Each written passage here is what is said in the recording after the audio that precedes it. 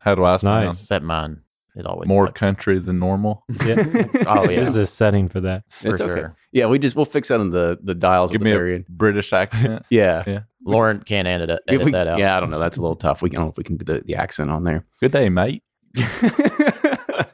Was that British? That's Australian. Australian, Okay, yeah. maybe. Who knows?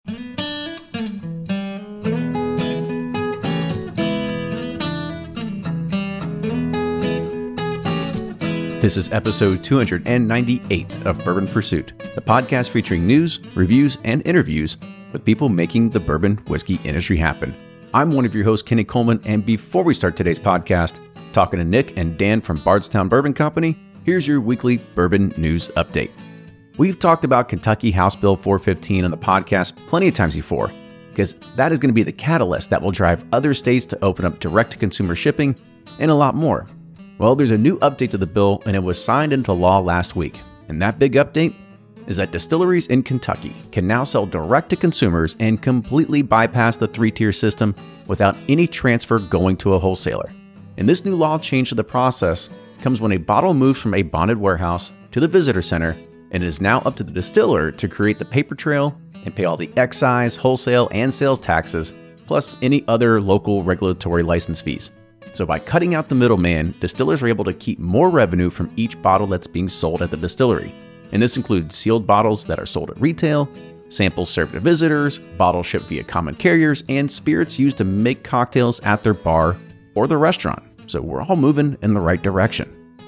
Woodford Reserve is announcing a new distillery expansion that will double its production capacity with 3 new copper pot stills, a new building that will house the boiler plant, additional fermentation tanks, a grain unloading area, a barrel unloading and storage area, and a conference and training center for employees. Construction will begin this spring and is expected to be completed in the summer of 2022 with no planned interruptions, so it will be fully operational, so keep on visiting. And now moving on to bourbon release news. Old Forester is announcing a new limited expression lineup called the 117 series that is led by Old Forester Master Taster Jackie Zykin. Not only is this project one of her endeavors to feature the many facets of Old Forester bourbon, but this label will also bear her name, cementing her place in Old Forester's 150-year history, featuring a woman's signature on the label. The first release is called the High Angel Share to show the qualities in low-yield barrels and will come at 110 proof. This release will be available at the Old Forester Distilling Company and select Kentucky retailers for $50. Lux Row Distillers is launching Blood Oath Pact 7, featuring a combination of 3 Kentucky straight bourbon whiskeys, a 14 and an 8-year bourbon, and an 8-year bourbon finished in Sauternes casks. Sauternes is a sweet white wine from the small town of Sauternes in the Bordeaux region of France. It will be available on retail shelves starting in mid-April, and Blood Oath Pact 7 has a limited allocation of just over 17,000 cases at a suggested retail price of $100 per bottle. The first Booker's batch of 2021 is set for release and is called Donahoe's Batch. And this batch is named in honor of Mike Donahoe. He's a retired Jim Beam employee and a close friend of the 6th-generation master distiller, Booker Noe. And he worked alongside Booker to create and bring Booker's bourbon to the store shelves.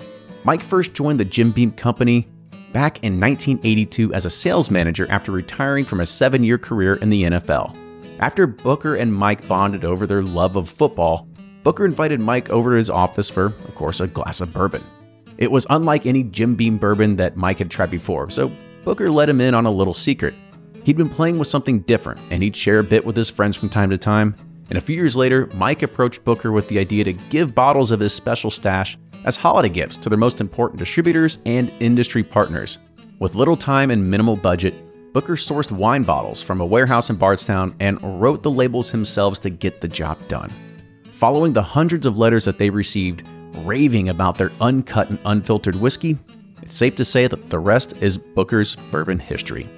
This release will be 6 years, 7 months, and 7 days, with a proof of 127.3, with a suggested retail price of $90. On today's show, we get to feature 2 great people over at the Bardstown Bourbon Company, Dan Calloway and Nick Smith. Bardstown Bourbon Company exploded on the scenes as a destination hotspot for anyone visiting the trail, and Dan was instrumental into that early success of creating a red carpet environment for anyone who visited. And as whiskey production ramped up, Nick Smith brought his knowledge from working at Jim Beam to help customers create custom mash bills and guide them in the right direction so they could put a new spin on the distillation process that would be uniquely theirs. So next time you're headed to Bardstown, don't forget to make Bardstown Bourbon Company a must visit. Also, I did promise Nick and Dan that their Instagram accounts would blow up after this. So make sure you go follow BBC_Whiskey Nick and Danny Bardstown with the link in our show notes. With that, enjoy today's episode. And now here's Fred Minnick with Above the Char. I'm Fred Minnick, and this is Above the Char. This week's idea comes from Devin Ward. Devin writes me on fredminnick.com. On the podcast, it'd be neat to hear your thoughts on bourbon-branded credit cards. It would seem like it would be a moneymaker for Buffalo Trace, for example. I know if I was allowed to earn points toward allocated bourbons, I'd sign up yesterday. Well, Devin over here is a bit of a thinker about ways he can get some sweet bourbon in his hands and not have to pay the full amount and maybe get the bottle. This is kind of a loaded question. First of all, I love branded credit cards. I have a couple of them.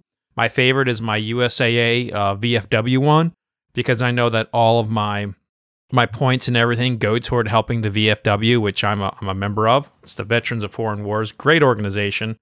Very incredible. But I don't think it's actually legal for a bourbon company to do this, simply because that you're suggesting like a retail-centric payoff. And I do think it would be a cool way for them to do it for like a charity or something, but I don't think they could pull it off. In some states, it's actually illegal to have coupons for alcohol, and it's illegal to have like loyalty rewards programs for alcohol. It was illegal to do that in Kentucky up until last year, because I remember like going to Kroger and Total Wine and trying to use like a point system, and I couldn't use it because it was against the law here.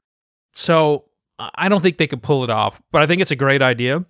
And if I could get a Buffalo Trace Visa card to get that Buffalo Trace Antique collection, oh yeah, sign me up. I'd be getting airline, buying all my airline tickets, all my food, everything.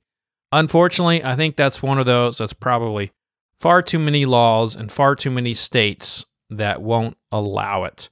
But great idea, Devin. Great idea. And that's this week's Above the Char. Hey, if you're like Devin and you have an idea for Above the Char, hit me up on fredminnick.com. That's fredminnick.com. And click the contact button and shoot me your idea.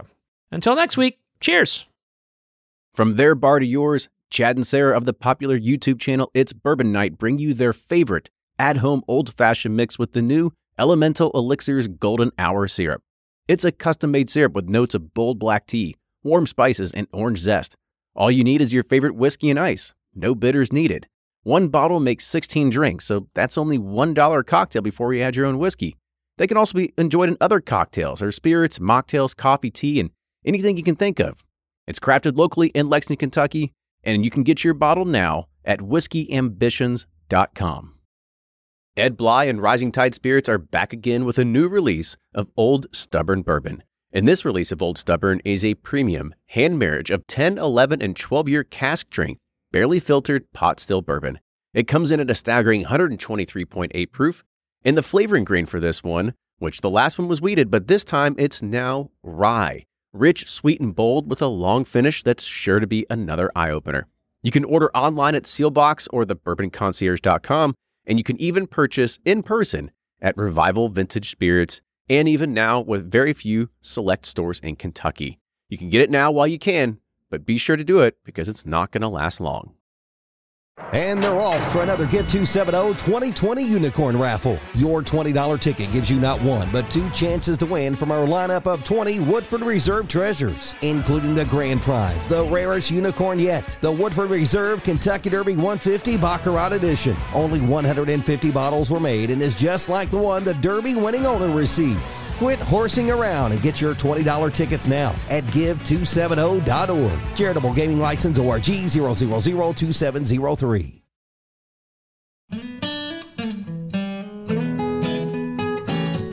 Welcome back to the episode of Bourbon Pursuit, the official podcast of bourbon. Kenny and Ryan on the road, not too far from our house, but if you are watching on video, maybe you're salivating right now because we are in the vintage library at the Bardstown Bourbon Company. Yeah, I mean, this is epic. I can't believe they let us set up in here by ourselves. I mean, I'm about halfway buzzed. You know, I had about 6 pours of Chessman, a couple green glass Fenwinkles. No, this place is incredible. Every time I come here, you know, this place excites me about the future of bourbon and everything going on in bourbon. They really embrace it all and put it in a nice package. And I just love coming here. It's fun. Well, it's not only that. I mean, you've got what they're doing. The business model was revolutionary at the time, right? I mean, because you only had MGP as kind of like the big powerhouse, and then Bardstown Bourbon Company came in and kind of really disrupted a lot of the model that was happening. And the other side of this is that not only is just the whiskey, and now the whiskey is finally getting to the point where it's 4 years old, it's maturing. You're starting to see other brands start coming out with their whiskey from here, which is great. But then you have the other side of this, which is the restaurant and everything that really gives Bardstown a new name. Like it's a place for somewhere to go. I know, you growing up here, you probably would have loved to have something like this growing up. Oh, I mean, as soon as they built this place, we're like, am I in Bardstown? You know, it's like, never seen any place like this. I mean, I don't know what their mission statement is, but like it has something that has to be with hospitality, because every time we come here, it's like, I feel like, I'm at home, or like they know me. They're like, hey, come on, Ryan, let me take care of you. Let's do this. Let's do that. And they're just so hospitable here. And it's such a great like user experience, or, a customer experience when you come here, not just us, but even if you're just coming on a tour, going to the restaurant, checking out the facility. I mean, they've nailed it here. Yeah, I think they do a really great job. I mean, don't be wrong. Like we go on a lot of barrel picks and we've done plenty of tours on our day. And sometimes you just feel like cattle in a herd. Right. And can you get through here? We got the next one. And it truly does feel like that sometimes. But here it's a completely different experience. You do feel like it's a one-on-one operation. You get to meet a lot of the people as well when you're going through and having those experiences. So can't say enough positive things about it. Yeah. But let's quit giving them a big head. Let's kind of let's introduce them, and then maybe we'll take them down a few pegs. We'll do that. That's right. Okay. We got tough questions coming. So today on the show, we have Nick Smith. Nick is the distillery manager and head distiller here at Bardstown Bourbon Company, and Dan Calloway, the vice president of hospitality and product development. Fellas, welcome to the show. Great to be here. Thanks for having us. Yes, thanks for having us. Happy to be here. Well, Dan, I know that you said you've been a fan of the show for a while. Oh yeah, I feel like I'm in my car right now. This is hearing your voices like this. I make the trip down to Bardstown, and a lot of mornings I turn you guys on. So it's awesome to be a part of it. It's gonna be weird when you hear your own voice on it this time. Yeah, I'll be turning it up. I always turn it off when I talk. I can't stand it. And there's another thing that is interesting about really what goes on here and the kind of dynamic of even the hiring process, because you're not from this area, right? You're commuting from Louisville every day, correct? Correct. So is that a lot of the staff here that like you're bringing in a lot of like outside influence, and it's just not all 100% Bardstown native residents? Well, that's an interesting question. Part of that being the hospitality and building the restaurant and looking for people to come in. I think Nick would tell you the core of the distillery, that's Bardstown through and through. Yes, the core of the distillery is Bardstown. You can tell from his accent, right? Yeah. Yes, my accent. I asked him to give me a British accent, but we're going to stick with the country accent for today. So. Somebody else besides just me. But with operations, most people are local. I think we do have a Southern Indiana's the farthest drive that we have. But with that, very diverse. We have people from all over, Castle and Key, Jim Beam, Diageo, Barton 1792. So all of our operators, we have a very experienced team that came from all kinds of other distilleries. So, and not headhunted in any way. They wanted to come here to Bardstown Bourbon Company, and it really makes for a better team because multiple distilleries do different things. So we got someone that's coming from every one of the places, and they give their perspective on what can make it better. And with all the different distilleries, we get those ideas, and then we come up with the best idea to make our process as good as it could possibly be. What was the sales pitch to bring you both here? Because I'm sure you were happy in your previous life doing whatever. So I think it's just you take one foot in the building, you meet the team, you meet the people behind it, and there's not much of a sales pitch needed once you see what this place is about. there was no sales pitch for me. I wanted to come here. So it wasn't that they wanted, we're coming after me and I'm a day one. So I've been here, one of the original hires. I've been here for over 4 years now. And I was with Jim Beam Brands before, loved Jim Beam, worked at Claremont facility and the Booker Noe facility. But I saw this, like I'm Bardstown, from Bardstown. So I was born and raised here as well. And like you said earlier, you see something like this coming up that this isn't normally for Bardstown. I was used to just being able to go to Cracker Barrel was the nicest place I could go to eat in town. So, when seeing this come up, very interesting. The business plan, I was really wanting to come. The original distillery manager was my manager at Jim Beam. So getting to work with him initially and learn from him more, I just really wanted to be here. So talk about the original vision, I guess. And now that we're 4 to 5 years into it, what has been accomplished? What hasn't? How's it changed? Yeah, so that what we're about is what you touched on in the beginning, right? Combining distilling, beverage, and culinary into every aspect we do. So we call it the Modern Bourbon Experience. It's a place where you can come out. We want you to spend the day. Come hang out, take a tour, do a cocktail class, thieve out of a barrel, and then sit down, have a great meal, great cocktails, and really celebrate bourbon. I think you do all those pretty well around here. Yeah. Dan's been taking care of us for all 5 of those years. The other thing that I forgot to mention is that there's a height requirement to be hired here too. Yeah. To get for this library, to get literally on the top shelf, you have to be, how tall are you, Dan? About 6'5". Yeah, you have to be 6'5". I used all of it about 10 minutes ago. I think he pulled a rib or something, trying to get it. But we're the starting centers for our basketball team. That's I would right. think so.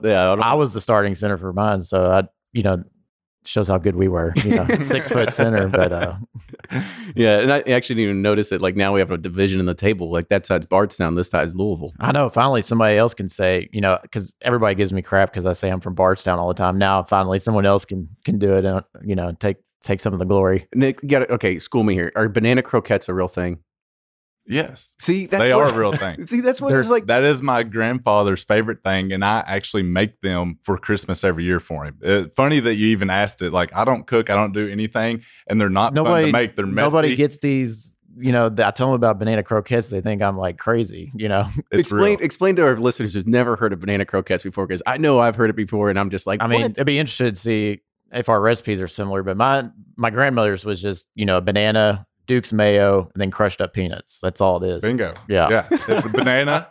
And I like to take a little toothpick in them just to not be so messy. Banana, put a little mayo on it, and then just sprinkle peanuts on top. That's it. Sounds disgusting, but it's actually very, very good. And it looks disgusting. It looks disgusting as well. But once you eat them, they're special, I promise.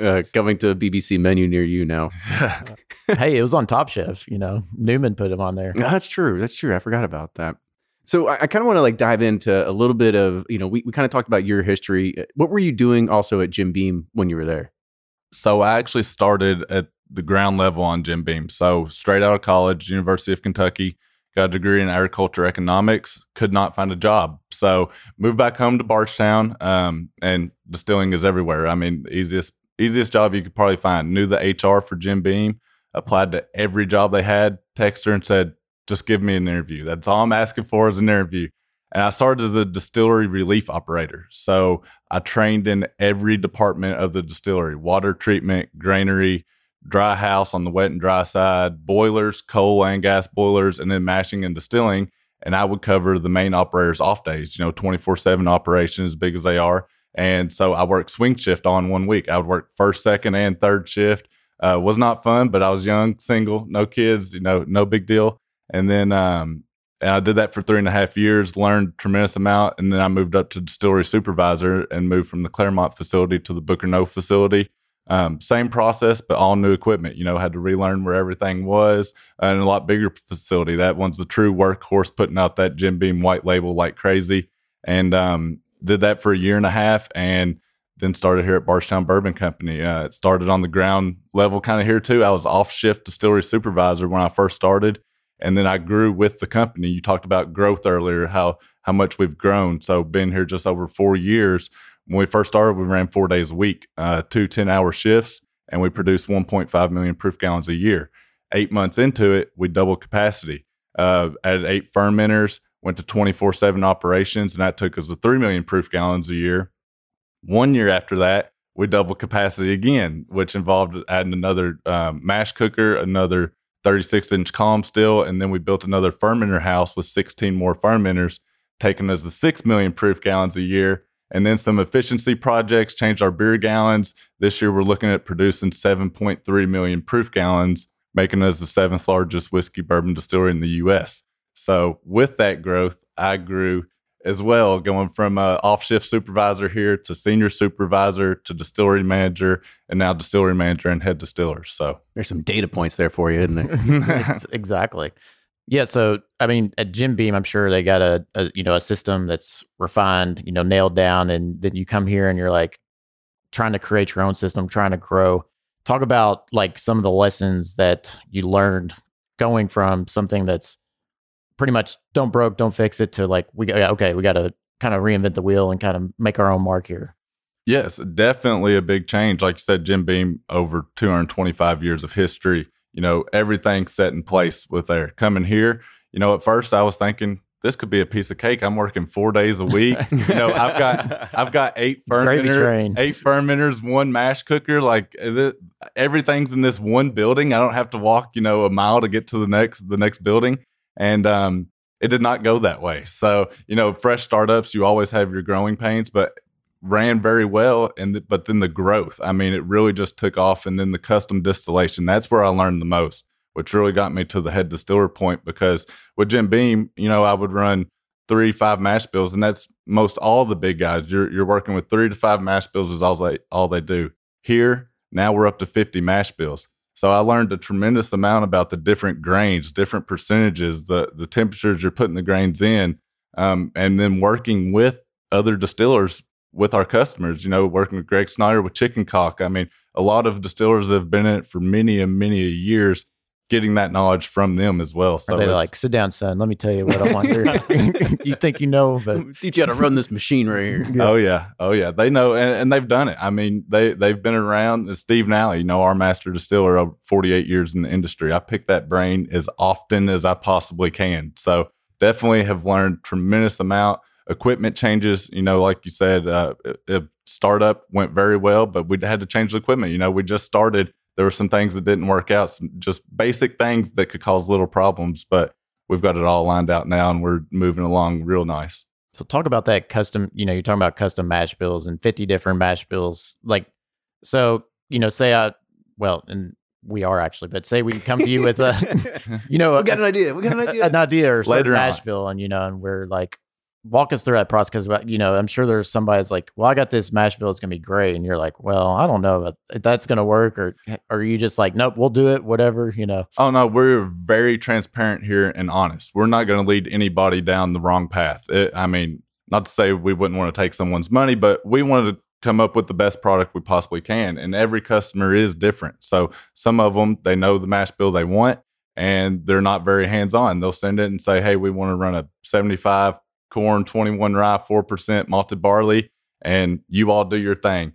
And then you have other customers that come in and very involved, very new to the process, don't know much about it, and they want to create a mash bill. So we'll lead them through a whole tasting. We'll go over some wheats, some rye bourbons, some rye whiskeys, try to figure out their portfolio, what they like.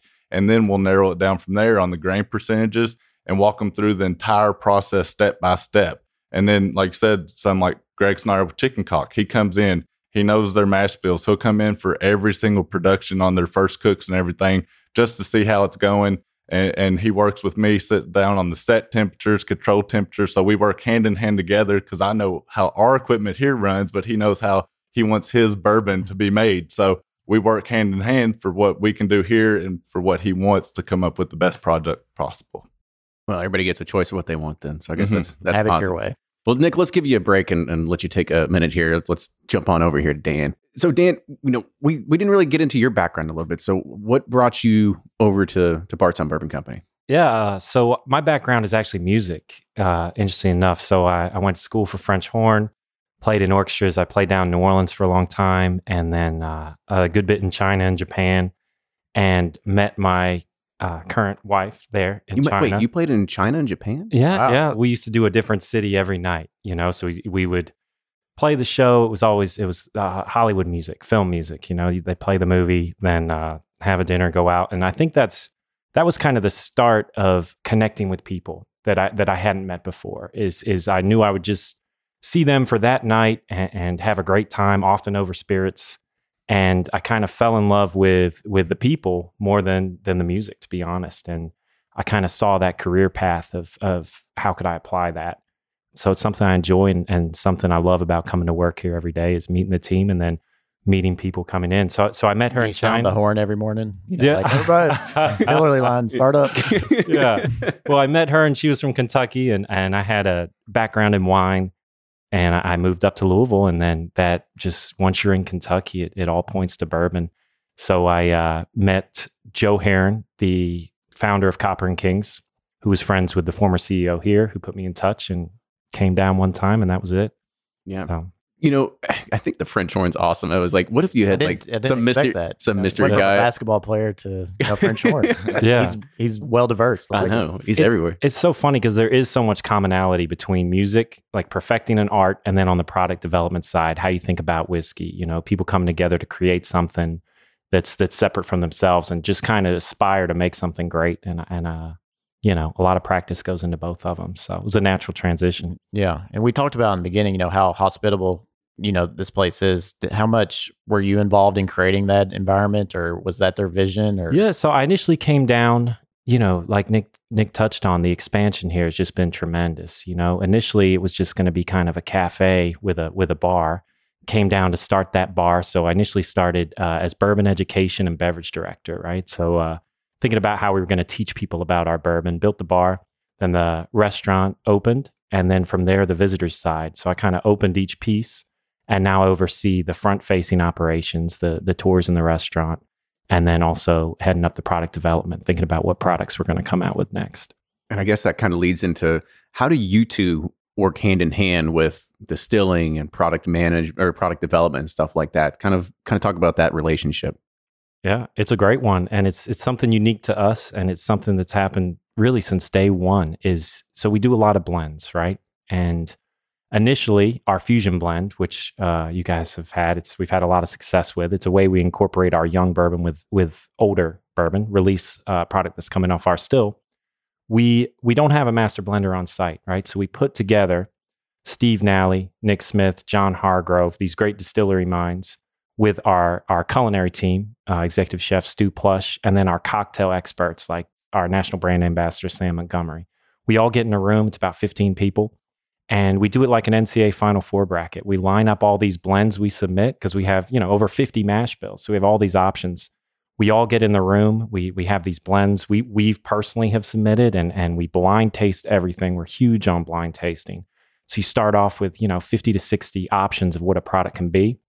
And we vote, we talk about it, and we narrow it down. It's almost unanimous every time with the winner. And that's how we release our blends. So I like that idea because I hear a lot of complaints out of folks in the distilling side. They're like, those damn marketing people, like, can't they just leave me alone? And, you know, and vice versa, you know, like, can't the distillers get more creative and do this and that? You know, I like how it's a collaboration. So you kind of get, and it's blind. So there's no like bias or anything. And it's a product of being under one roof, right? So we all work right next to each other. You know, I can walk down to Nick's office and just right through the still. So we're always talking about ideas and what bourbon can be, and we all think about it differently, and it just creates a beautiful thing. And I like how it gets everyone involved. So, and it's not just the executive team or the high ups that submit blends. Anyone in the company is able to submit a blend. So, we've had some of our executive tour guides that have submitted blends, and our Fusion 4, I believe, one of our tour guides came up with that blend, and then Discovery 4 executive chef Stu did that blend. So it's not just the distillers or the blenders that went out every time. It's a collective team, and it gets everyone involved and excited about the next product that's coming out. And what I love most, we touch a lot of palates with it. So we're getting a collective average of the best product instead of just one. You know, Dan's palate could be completely different than my palate. What he thinks is excellent, I might not think is excellent. So we're touching a lot of them, and we're getting the best product we can possibly come out with by the team instead of just by one individual. So do you get a plaque out on the Moss wall? You know, if I was going to say that, or is like Discovery 4 is mine. because he said Final Four. I was like, is there like a ceremonial like cutting of the nets or something like that somebody gets to do? You get to make the hang tag. Yeah. So you're on the hang tag. You're all I over. see that. Everybody that gets a bottle gets to see you. So that's a little perk of it. I don't even make our hang tags. Maybe we should do hang tags, Ryan. Yeah, exactly. So I guess kind of talk about, so you have 50 mash bills, and if somebody's going to submit something, like, where do you begin? Like, do they have a baseline? Is there like, oh, we got this room, just have at it? Like, like what's the process? They usually have a baseline. Like I said, ones that do not, that's why we go through the tasting. What is it that they're looking for? What do they like? What is their preference? Are they a wheat favorite? Do they like rye? Do they want a whiskey, or do they want a bourbon? And lead them through that tasting to see what it is that they're really wanting. What finished products are popular that they like? What do you like to go to? What are you wanting to come out with? And we can try to do something comparable to that. And then other ones with, say, like specialty grains. We've done a popcorn. Wait, what? Start over. Okay, go on. So we've done a popcorn bourbon, which is a black popcorn, and we've also done a red, white, and blue popcorn. And no one had done popcorn, came to us, and is it possible? Well, if you got starch, it's possible. You can starch to sugar to alcohol. So we get samples of that grain, send it out for testing to make sure that it does have the starch content and things that you need to be able to convert it over to alcohol. It was all good. We did a trial for it. So sometimes doing an experimental one before you do a whole production run to make sure it is going to come out all right. Everything was fabulous. And actually with that black popcorn, it made a purple mash. Really neat to see, because normally when you're looking at the fermenters, you kind of got that brown mash. This one was completely purple. Really, really neat to see. That would be really in the distillery when you're walking through, all brown mash, everything's looking normal. Boom, purple. Like what happened here? But you weren't thinking like, oh shit, how are we gonna clean this afterwards? No, nothing like that. So, but and that's how we work with them. We wanted to come up with the best product possible for them. So, and a bunch of like artificial like movie popcorn butter like floating in there too, something like that. Yeah. And see, they own a popcorn company, so they grow all the seed and everything themselves. So it was all their grain that was used. They bring that grain in here, and then other customers that might want to use a different specialty grain, we can source that as well. Or I've got a customer in Arkansas, and he wanted his to be as similar as possible to the product that he's producing down in Arkansas. Well, what we run in one day takes him 2 years. So, he comes up, and we used all of his Arkansas corn, Arkansas wheat, all the grains that he uses, we source from that exact same place. So follow his mash bill, his yeast strain, everything like that. So we want to make a product that's going to make them happy and the highest quality possible.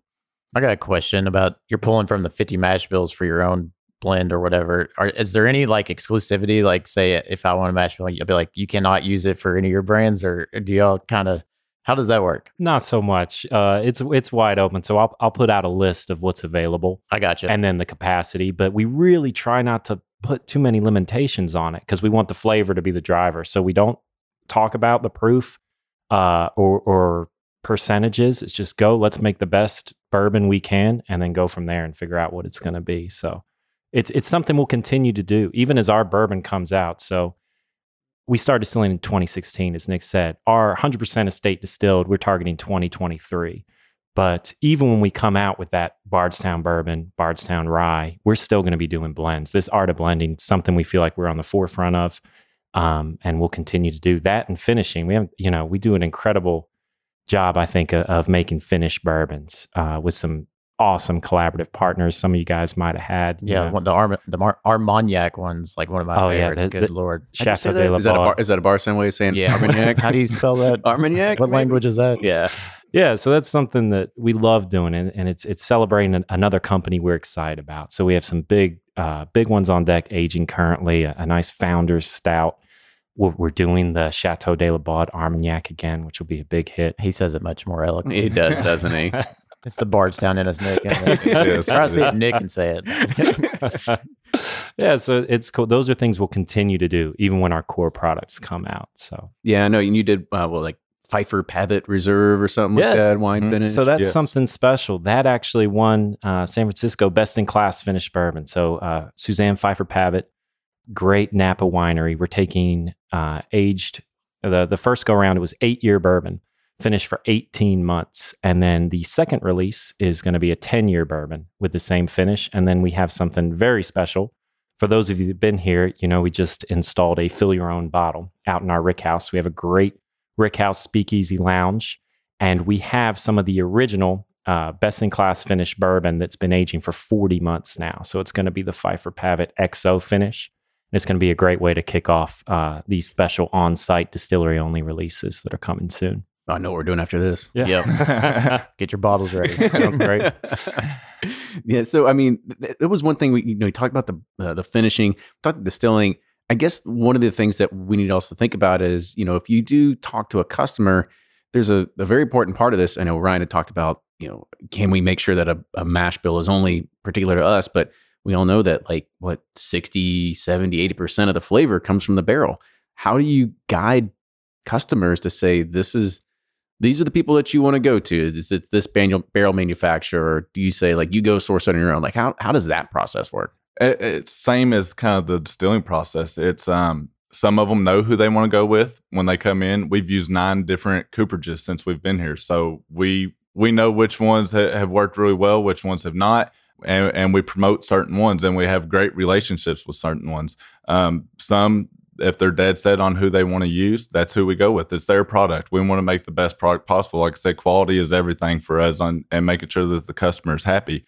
So with that, we've used Independent Stave Company, Canton Cooperage, Kelvin, Speyside, Barrel 53, a new Cooper on the scene, West Virginia Great Barrel Company. They're really going to change the game, I think, and as far as making a barrel.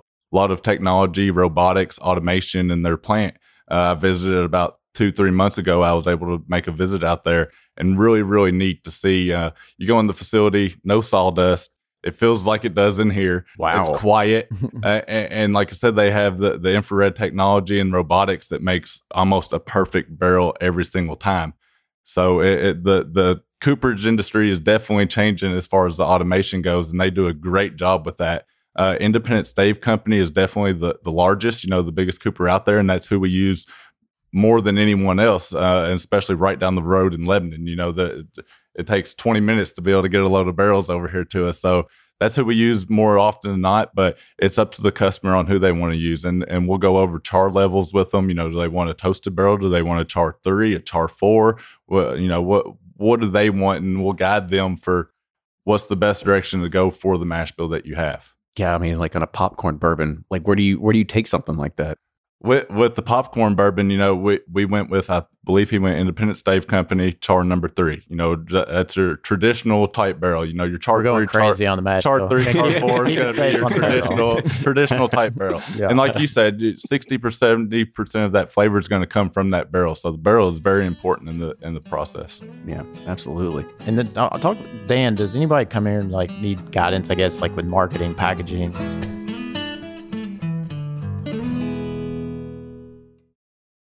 If you're anything like me, then you can't get enough about bourbon. And that's why I'm a subscriber to Bourbon Plus magazine. Bourbon Plus is a quarterly publication that tells the stories from the heart of bourbon, the farmers who grow the grain, the distillers who labor over the process, and the people like you and me who raise their glasses to celebrate it all.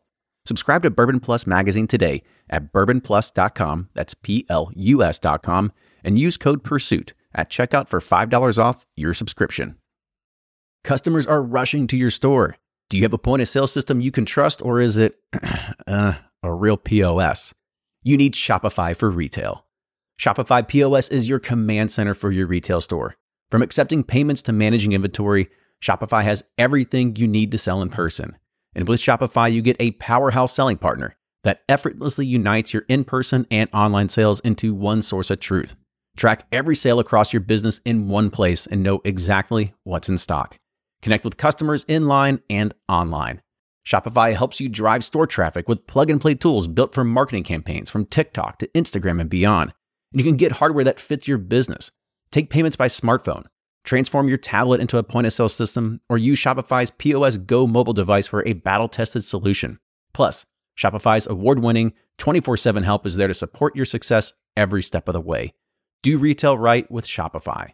Sign up for $1 per month trial period at shopify.com/bourbon, all lowercase, and go to shopify.com/bourbon to take your retail business to the next level today. Shopify.com/bourbon.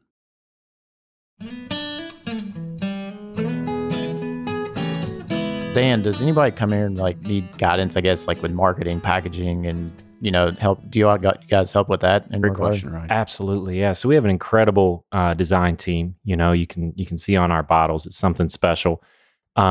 We were raving about these corks. Oh yeah, they're awesome gold corks. It's a pound just for that. Yeah. So we've got a great powerhouse team. Herb Hanneman heads up our sales and marketing. Then Laurel Altman, who's our marketing director, and then Michael Powell, our creative director. The three of them do a lot of that for other companies, and they make some pretty special designs. And it's not just the marketing. We're moving over to bottling coming forward as well. So on your all's drive in, I'm sure you saw the big building construction going up out there. That'll be our bottling facility. So that's supposed to be ready on June 1st of next year. And we're already assisting some of our customers who are going to be ready to bottle with all of those components as well. What bottle design, and as he said, label design, your COLA approvals, compliance. We have compliance here as well to make sure that everything don't start everything on all the is legal. paperwork. Because brand new releases. If you have a compliance department, we're in. That's the important thing. I mean, you got to cover everything to make sure you're doing it right to the highest level and legal. So, like I said, the bottling is going to be huge. That would make us pretty much a one-stop shop for any of our customers. You're able to come in, custom distill. We have the warehouses you're able to store, and then we'll have the bottling to be able to finish your product and send it out. And then at the end, we have retail, and we celebrate all of our customers in there as well to be able to sell their bottles along with ours in our retail shop. Yeah, I mean, I think we need to give the compliance thing a little bit more touch because, when we've been doing our own stuff, it is a pain because you got to deal with every single state. You got to deal with the registering. There's states that you have to actually submit forms every single month if you actually sell any product to that particular state. Like, it's a pain to be able to do all. Sell something that month. Yeah, and if you don't sell anything, you still have to submit a form that says $0 on it. And then you submit it, and they're like, and it's been 4 months. And they're like, yeah, we're still working on stuff 6 months ago. And you're like, okay, hurry up and wait, I guess. No, the legal system on it's a whole other beast there. So what about, I guess you talk about covering all facets. What about, you have the gift shop where you can sell an array of things. What if somebody's like, I want to go see where chicken cock's made, or, would this be the tourist destination, for Pursuit Spirits or, absolutely, chicken cock or wherever? When you walk by our bar, you'll see every brand. We want to be that core, celebrating not just our stuff, but all of Bardstown, all of Kentucky. We've hosted tasting events for other companies. We did Max Shapiro's 80th birthday, Heaven Hill. The team from Willet will be in here having lunch. We really just want to be neutral territory. Of course, you can do your release here. You should. Yeah. Why not? Absolutely. Put it on the list. So the other thing, we kind of talked about a little bit this Discovery series. What kind of talk a little bit more about that goes into, especially like this release that we've got here. That's a special one. So this has not come out yet. It's actually coming out tomorrow in our gift shop. This is our Discovery series. Looks like a lot of people have been drinking it. Yeah, well. And if you're listening to this now, it was yesterday or a few weeks ago. Quality control. Yeah. So Discovery is all about that art of blending, right? Taking a group of bourbons or whiskeys and making a product that's better than any of the individual parts. Something you see in champagne, you see in scotch, you see in tea, not so much bourbon, and we want to be on the forefront of that blending because of that approach we use. So this is Discovery Series number 4. It's a blend of 10-year, 13-year, and 15-year Kentucky bourbons. And it's our chef, Stu Plush, our executive chef. He put this blend together. It's something special. 115 proof, got a nice kick to it. It sure does. But it's got a lot of, depth, richness, complexity from that age. Mm-hmm. It really does. It's actually really, maybe it's just the first drink of the day, but damn, it's good. Gosh, I know. It's like, I want more. Go, bottles right there. Feel free. Yeah, you guys just leave the room real quick. You're going to start seeing a lot of these bottles start getting just a little bit lower and lower. Yeah, so this room we didn't touch on. So one of the things we really pride ourselves on is these immersive tour experiences. We took every tour on the trail, respect them, but we wanted to be something different, So we we take a hands-on approach. Right out of the gate, we taste distillate, mature it, then we go into blends. Then we go right into the Rickhouse Thief right out of the barrel. We do cocktail classes. We really want you to dive in and touch, taste, feel the spirit, and avoid kind of that, like you said, being cattle or a lecture tour, you know? The 51% tour. Right, Yeah. exactly. So it kind of has that like Napa vibe here, you know, where it's that like, napification. I've been to, you know, wineries out there and, you know, there are those factory tours and you're just like, oh, that's kind of, whereas the other ones where they like talk to you and do cocktail or do, I mean, you don't do cocktails with wine, but you're like, you sit there and, you know, listen to a guitar player, maybe a French horn, you know, get your French horn around and do it. But no, those are definitely the most memorable experiences. You should start every tour with a French horn. I know. Just like a good 30-second intro. Be like, welcome to Bardstown Bourbon Company. Try it. But yeah, this room is part of that experience, right? So this is our vintage whiskey library. It's our newest room. It's over 400 bottles dating back to 1892, and they're all available by the pour, which is pretty awesome. As you guys know, Fred put together a lot of this, and then the other half being Bill Thomas of the Jack Rose. They both have a lot of whiskey. Yes, they do. they can let some of it go. No, I mean it's awesome. I mean, this is just one of those rooms that you come in and you just get lost. I mean, you get lost in just the history, jealousy, I guess, like a little bit of everything. Right? That was the first thing that came out. Jealousy. Yeah. And thirsty. Yeah, I mean, there's just a lot of things that are in here that a lot of people just never get the opportunity to be able to do. And, you know, and I think there's probably this and Jack Rose, like how many other places have this deep of a library that you could actually go and sample from? And the fact that it's here on the Bourbon Trail, you know, you can stop here for a lunch, get yourself a vintage pour, you know, hear a French horn. Like it has everything. It has all the trifecta of everything going on there. That is the bourbon trifecta. Right? And the prices are reasonable too. Hell, I think I've drank probably a whole bottle of 1988 Old Granddad here. Yeah, I remember. They probably had to raise the prices. Because I know. No, we wanted it to be approachable, like everything we do in our restaurant, right? I think napification is a great way to describe it, right? But we still want to be approachable. We still want to serve the town of Bardstown. So you can come in, have a reasonable lunch, you know, made by an incredible chef, but it's somewhere you can celebrate. You can have multiple cocktails. You can have a great dinner, and it's at a reasonable price, right? We want to always be approachable. I remember at first when they had these great ahi tuna tacos, but first I was like, ahi tuna in Bardstown. Oh no. But they're excellent. They were one of my favorite things. And these chessmen, I think these are $30, $40 a pour. So you can taste some of the best bourbon ever made right here on site. Fantastic. Now, I guess the next question people are going to ask is, what is the most expensive pour that you can get out of here? Right there, the Gold Wax Van Winkle. Well, glad we got one. Yeah, while we were setting up. Yeah, that's 2,500 an ounce on that one. So, have you? We were talking before the show. Have you done a rough calculation by the pour? What's in value in this room? Yeah, it's not to entice someone to break in here, but yeah, we need to up our lock a little bit. It's north of $1 million right now by the pour. Yeah. Yeah, they probably got a little bit something better than Ring security cameras hanging around, right? It's right up above us. So whenever we get out of here, I'm going to go back and look at the footage and send you guys a bill for every bottle that you picked up when we weren't in here. I thought maybe we had because we couldn't find an outlet in here. I was like, maybe they don't have cameras. Sneak a pour. No, I would never do that. Yeah, it was funny. Nobody saw the setup portion here. We were actually trying to set up, and we were like, where can we plug into? They're like, you know what? It's funny. We actually didn't build an outlet in here when we were doing it. It's the vintage experience. It really is. It really is. You got to hand crank your own electricity if you want something here. And so what's the timeline on looking when the bottling hall is going to be done over there, and what's that going to look like as a part of like the visitor experience too? So the timeline on that is looking on June 1st. It should be complete. We should be up and running, hopefully maybe a few weeks before, and we'll do some test runs and everything on some of our products. But as far as for our customers, we're hoping June 1st of next year will be up and running. 50,000 square foot facility. Justin Willett has been the one leading this project. He's actually the executive director of manufacturing operations here, so my boss. And excellent what he does. He's been in the industry a long time. He was Heaven Hill, Barton 1792. He was the plant engineer at Barton 1792, and he knows bottling in and out. So I'm actually going to learn a whole lot from him when the bottling does start up, because I haven't been around bottling as much. You know, I usually stick to the distillery, so I'm going to learn as much as I can while I have his knowledge to be able to pick from. So we'll have multiple lines. And like I said, it'll follow the same philosophy as our distillation program. It'll be custom bottling as well. So they're able to help with the bottle designs, label designs, sourcing the product, the best vendors to go to, pricing, everything like that. So it'll be, once again, a custom setup.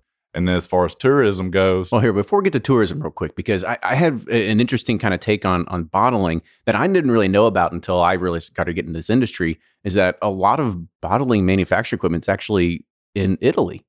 Like, I had no idea. Like, are you all actually getting equipment from Italy, or is it somewhere sourced, like, anywhere else? Like, I know they have a lot locally sourced. So I know a lot of U.S. bottler equipment is stuff that they're going with. So as far as all the big equipment, that'd be a Justin Willett question, definitely. He's like, I'm the distiller. But they are going. Don't ask I do know on their fillers and stuff like that, they're going down to Georgia next week to test one of the pieces of equipment down there. So we do have some that's not from Italy, but I'm sure some is coming from overseas. But they're already starting to go and test all of it out, and it'll be here before we know it.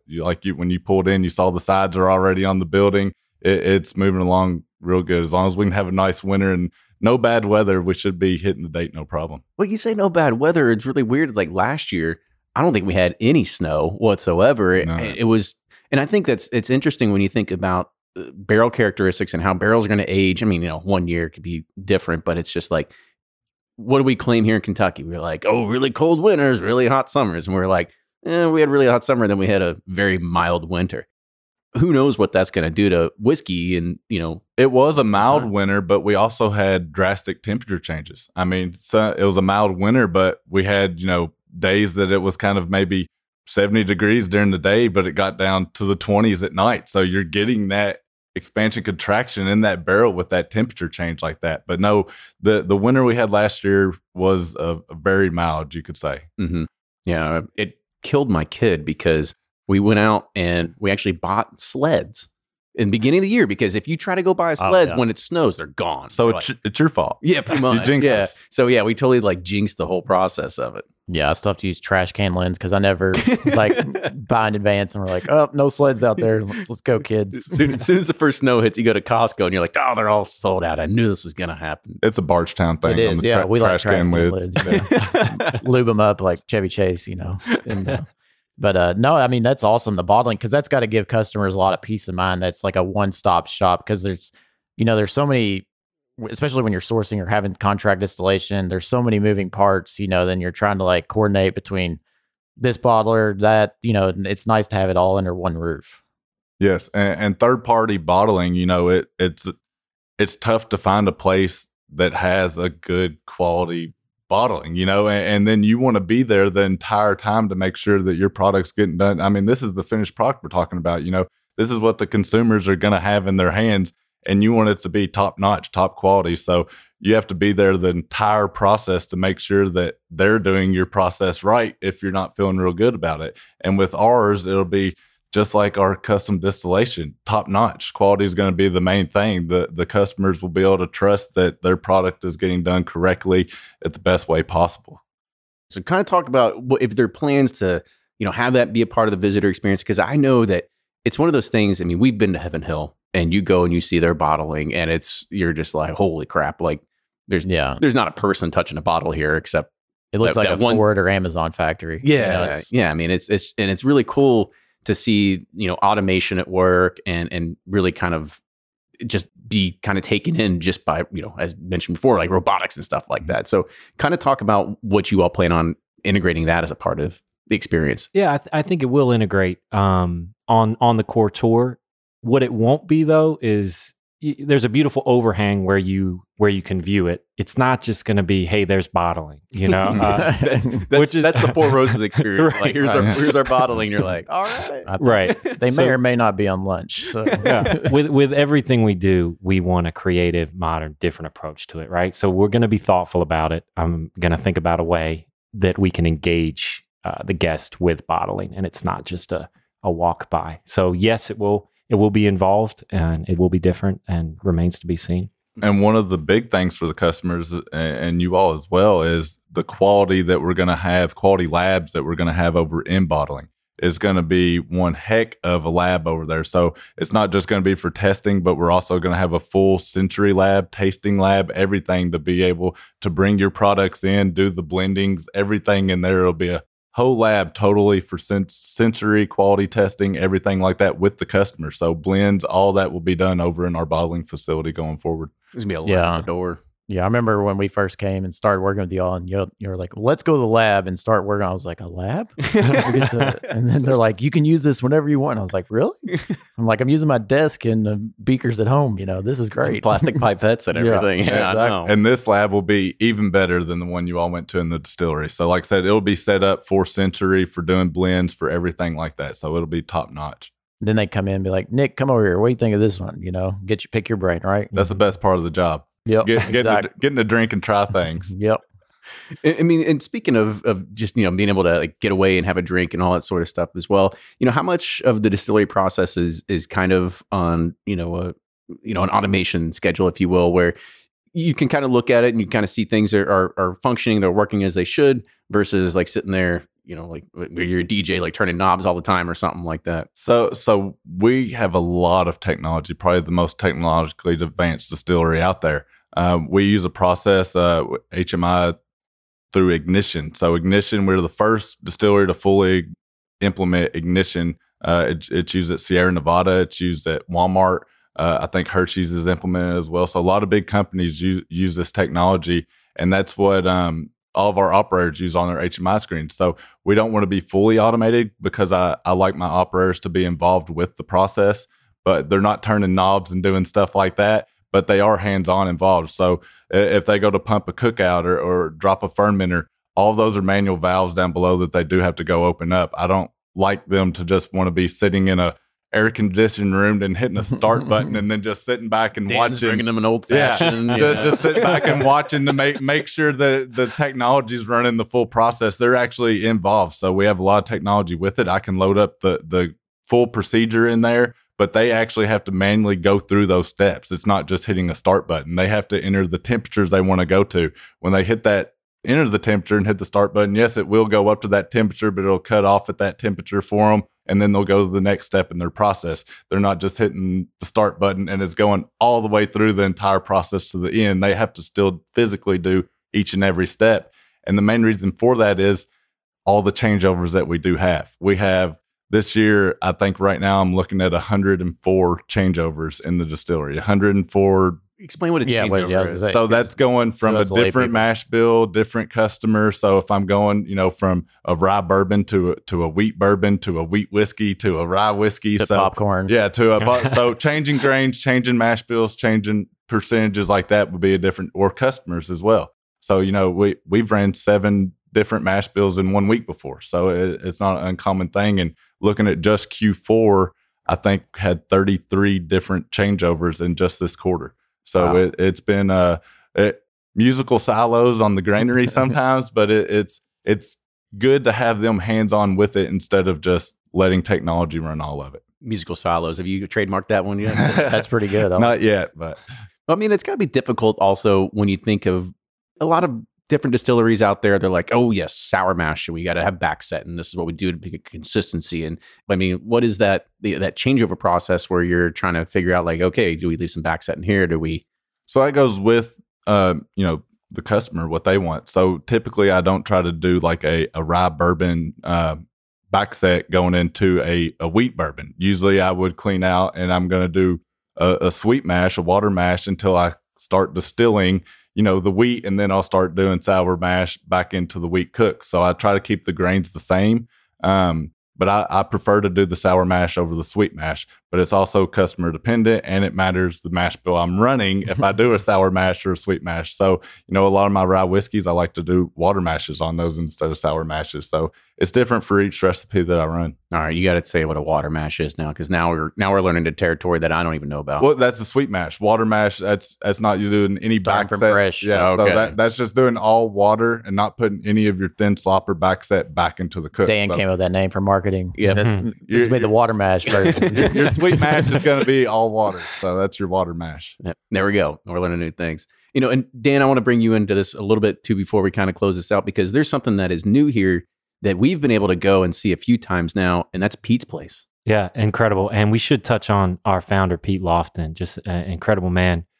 Started a telecommunications company, was a billionaire at 28 out of Raleigh, North Carolina. Got into bourbon, was sourcing barrels through MGP, and realized that there was a need, there was a demand for this custom distillation. And he saw that it was a more difficult process than it should be. So he decided to do it himself and had the vision to build this place and recruit an amazing team. Unfortunately, passed away about a year ago.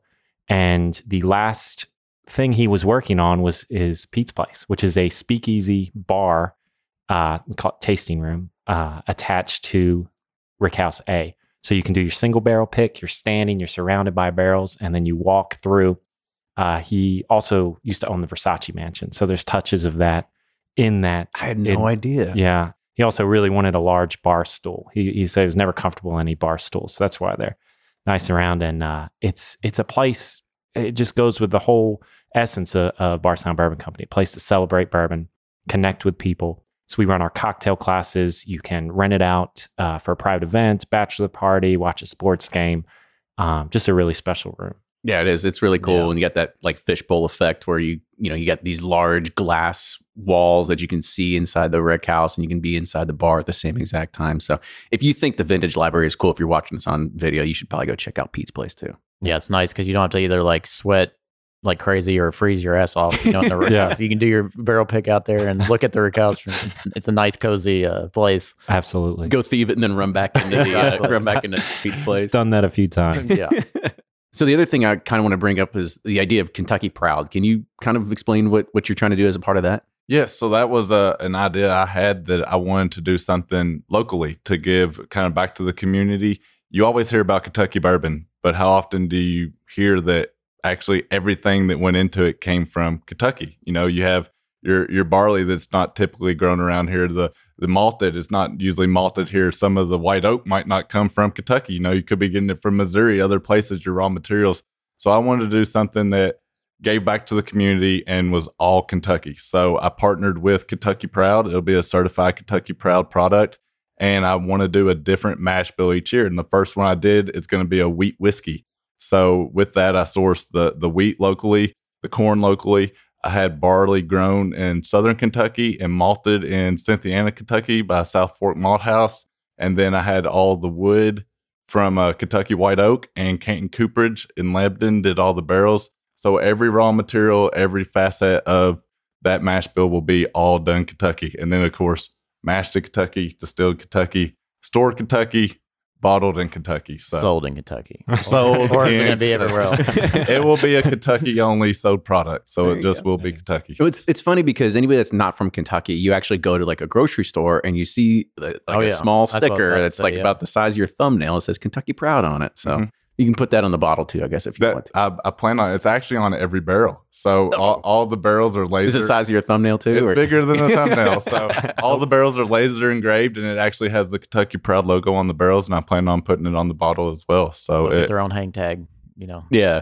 It'll be awesome. That's awesome. Well, appreciate it. And guys, thank you again for coming on the show today, because I think we learned way more about Bardstown Bourbon Company, especially for our listeners that might not have known about, the processes and the contract distillation, but as well as the visitor experience and really what you get. And you got to make sure that you put this as a stop on the trail when you come. We tell everybody to do it. Yeah, these guys get it. Like from the get go, when even the early days when you were just starting to distill, you always had that hospitable mindset and like come in, like hang out, let's be friends. And we have become friends and now business partners. So we're always excited to spend time with you guys, and we love coming here. It's such a great experience for us, and everyone that comes here is always blown away by it. So kudos to you all for setting that up. And Nick, being from Bardstown, it's pretty cool to see this all come together. You never thought, no one cared 15, 20 years ago, and Yeah. now it's a destination. So it's very humbling, and glad you all did it. So It's wonderful. Wonderful to hear. Thank you. So, of course, you could follow Bardstown Bourbon Company on all the socials. And Danny, I know you're on IG and Instagram. You want to pump that out there, people? Danny Bardstown. So it's cool to follow because I try to take pictures. It's just every day there's something special going on site.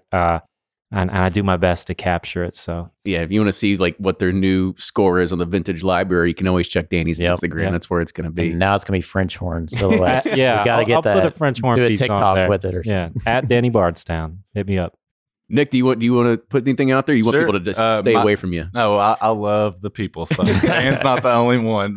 I'm trying to get my Instagram game up. I'm not quite Danny Bargetown, but BBC_Whiskey Nick. That is me. So I try to educate as much as possible and post what we're doing out in the distillery. So give Very a follow. cool. Kind of behind the scenes. There you go. Well, awesome, guys. Thank you again for joining the show and coming on today. And, Ryan, it was definitely a good treat for us, too. We're sitting here sipping on this, which is I don't fantastic think blend. we talked about the bourbon of man, that was good. Yeah, I know. Hats off to the chef on this one. It was a great blend. I'm about to pick his brain next time in the tasting lab. Let's do it. He's a hell of a Just get the blender. chef up here. What are we doing? Yeah. But make sure you follow Bardstown Bourbon Company. Make sure you follow us on all the socials, Bourbon Pursuit on Facebook, Twitter, Instagram, and TikTok. We're there as well. And subscribe. Make sure you tell your friends about us. And with that, we'll see you all next week. Cheers.